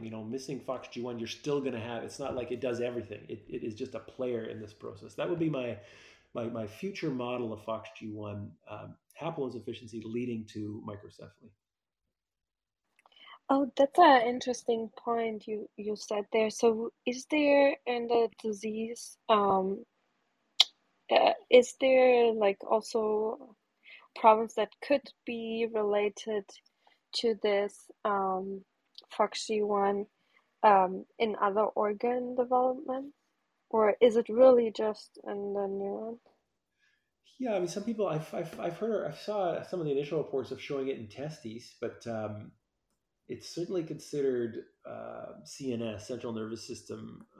When you look at the initial, in situ hybridizations in mouse, like it's quite quite obvious that this is really, so it's sort of a kind of an amazing protein for that reason, that it's newly activated, and whatever is going on in brain, it seems to be very important only in that area. So it doesn't seem to be.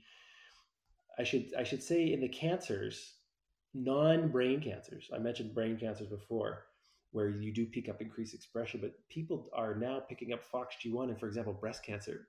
So this is obviously not a good thing. So turning on FOXG1 in other tissues through some oncogenic mutation is going to be terrible for any tissue that is turned on, and because of what it can do to the cell cycle. So it is supposed to only be on in brain, but you can imagine some tumor could accidentally turn it on.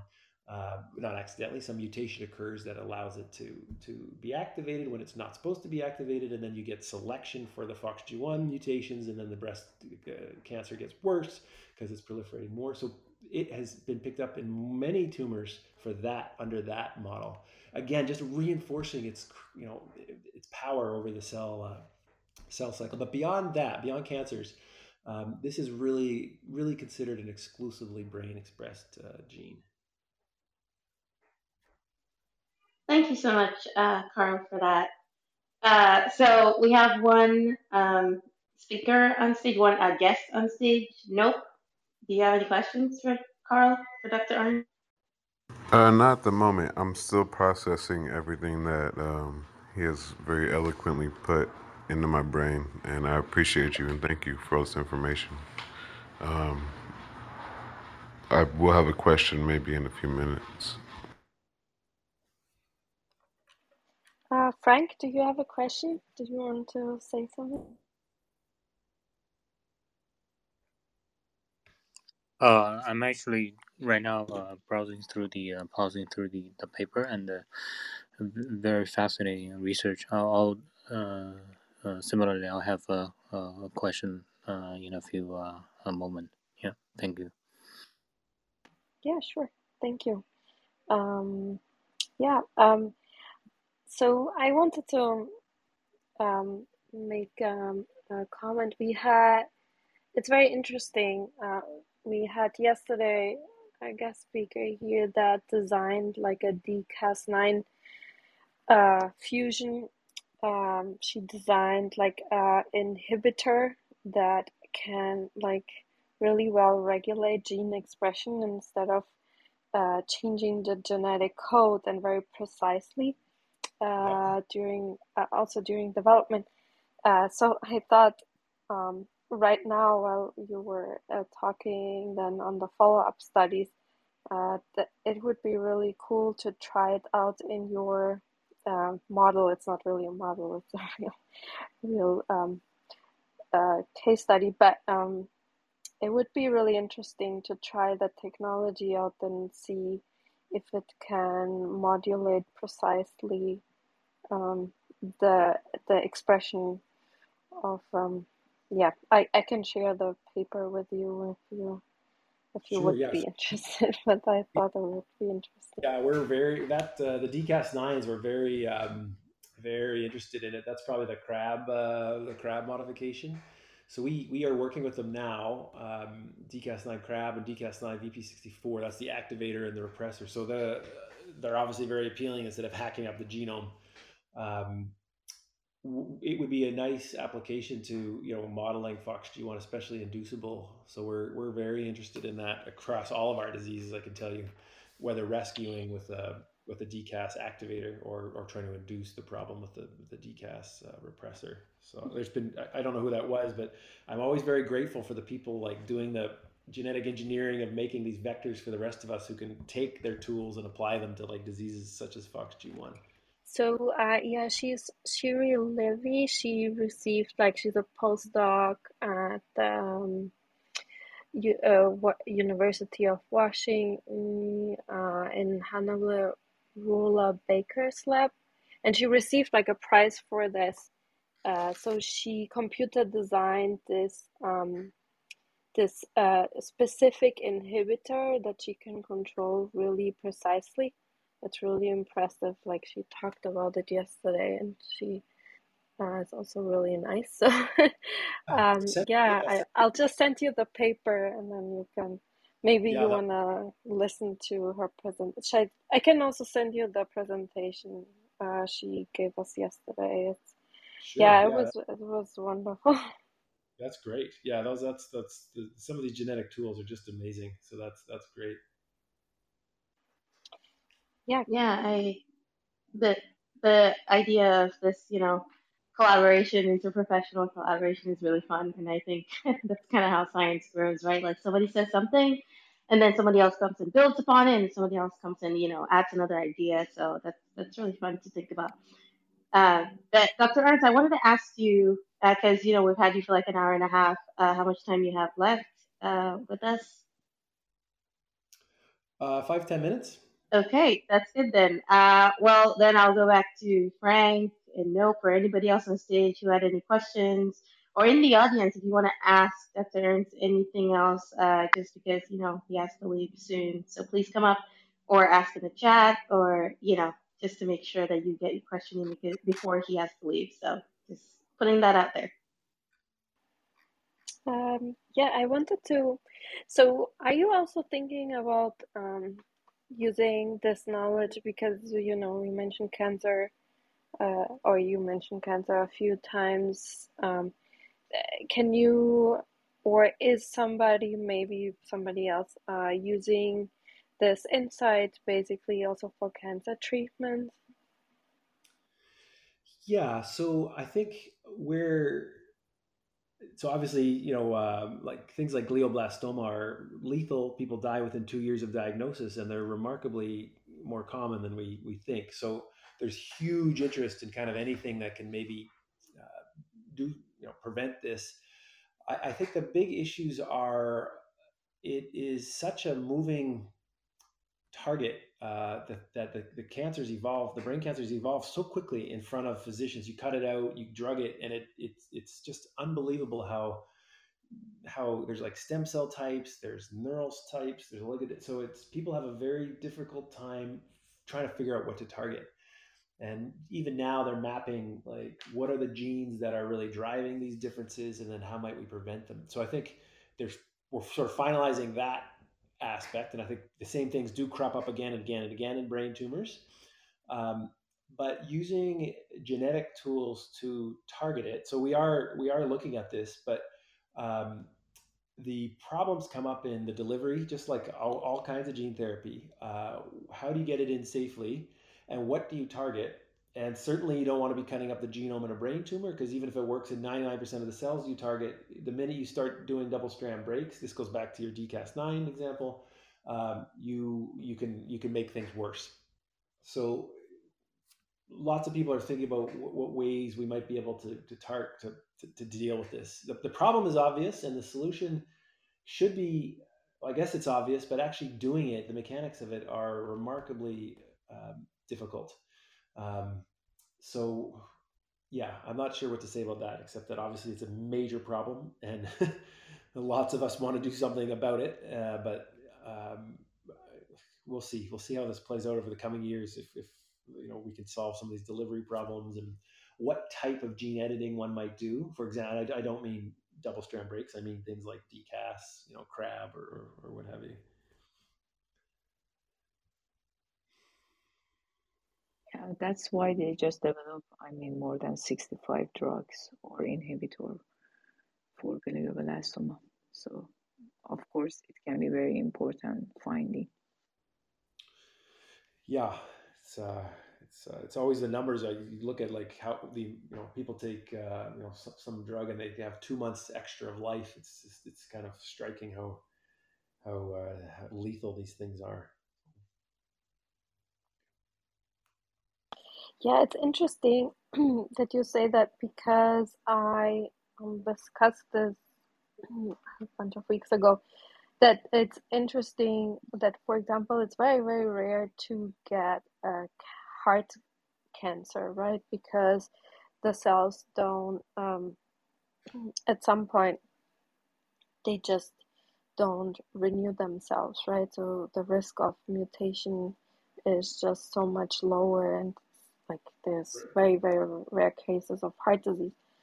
Right. Most of the neurons, at least in humans, don't regenerate either, but you have more occurrence of tumors in the brain. So do you think that your research and looking into especially this could maybe answer more of these questions, or do you know why that is? Because, or is there maybe more cell regeneration than we know currently?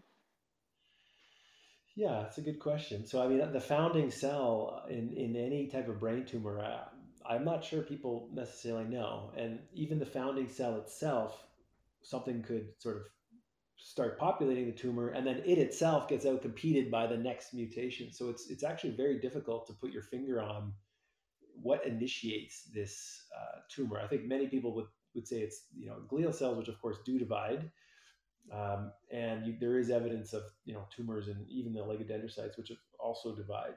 So it may not be neuronal in nature, the tumor, but it's in dividing cells. Whether there's the neurogenic niches, and I'm not sure how much evidence there are of tumors coming from dentate gyrus or subventricular zone, although of course it could be.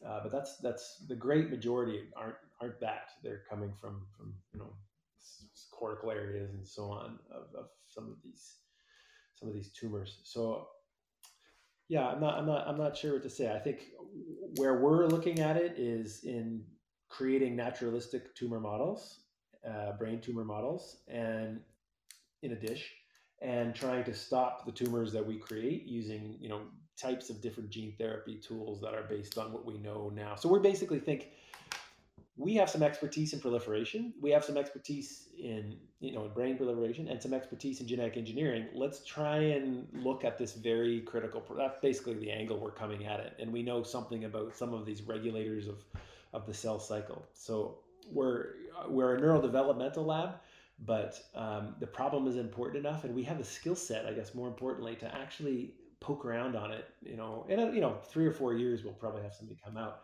but it's going to take some time to get all this up and running. It was something we got into just because of the nature of our expertise.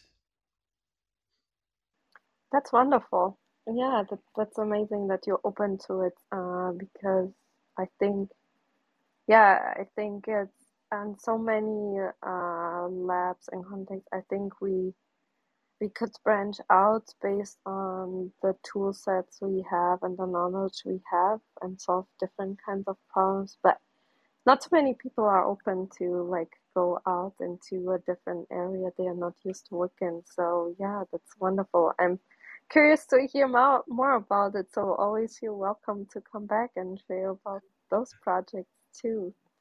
Thank you. Um, Yeah. yeah, that's wonderful. So thank you That will so give me much for time to have more coming. questions for you, We Doctor. have just one more, Carl, if you don't mind. We have Shreyasta. Please ask your question really quickly because Dr. Ernst has to leave in just a couple minutes. So if you have a question, please ask it really quickly. Yes, Dr. Rans, thank you for the beautiful project that you're doing, and it's really amazing. I myself have worked with stress detection via face and its effect on emotions and brain. So I just wanted to know that, like, when a person is going through, like, when they are detected with cancer or the thing it is growing, does there are there other parameters like the hormonal levels that change in their body, or that that causes other kind of distress like emotional distress and mental distress? So I'm not a clinical oncologist, so I don't actually know that much about kind of hormonal changes caused by tumors. I can imagine that there are certainly some. We're really focused on the basic science of the tumor and stopping. I think it's a great question, but I'm really not qualified to answer that. Okay, thank you. Thank you so much. Yeah, thank All you. right. Thank you. Yeah, thank you for taking the time and sharing so much about, your um, scientific life story, like and also all this wonderful research. And I really love your approach, how you really collaborate with your patients in such a way. It's really, I don't think, very common, and I wanted to also congratulate on that. And yeah, please always come back, honor us again with your presence, and thank you everyone for asking questions and being here and taking the time of your schedule. And yeah, with that, follow Science Society maybe. We will have more guest speakers coming. And yeah, Carl, thank you for this wonderful room today. Thank you very, very Thanks much. for having Thank me. you so much. Yeah, Thank you. Carl, thanks so much, and yeah, sorry for came in late and for your excellent research sharing. I mean, as Katerina mentioned earlier, that the previous speaker, Dr. Levy, I asked to learn so much about the computational tool that she used. For Cool. example, she designed the protein using the Gazette alternative to the AlphaFold. I think I think it's the Rosetta Fold, right? And also another computational tool she used is Element for detecting the transcription factors, cofactors. I was just as a maybe if I may as the last question. I mean, for late joining person, what kind of computational tool that uh, uh, that your research might consider to use or already been relied on, or I haven't been able to finish the reading of paper though. Oh, that's fine. So we to be honest, there's so much expertise required to do large scale data processing. Um, I would love to do everything, but we just can't do everything well if we try and do everything. So I have some wonderful collaborators in Germany at the University of Aachen that basically handle all this. So we're just sort of long-term collaborators. So I'm sure they have different tools and pipelines, but we really partner up with people we trust to handle all those aspects of our projects that we sort of work on together as basic scientists with the computational scientists, mostly because I don't want to dabble in something that really takes a lot of expertise to do carefully and properly. So I'm not aware of all the thousands of tools they have, but certainly they would have a lot, or would use a new tool if they needed to apply it to whatever problem came up. But it's an important question. Sure, thank you, Carl. Thanks so much. Yeah. Okay, thank you so much, everyone. As I said, we can go on and on for the whole day, so but be respectful of your time and everyone else's. Yeah, thank you so much again, and enjoy the snow in April, I guess. And yeah, have a wonderful day, morning, evening, everyone. Thanks for Bye. having. Thank you. Thank you very much, Doctor. Thank Bye, you. everybody. Bye. Bye bye. Bye bye.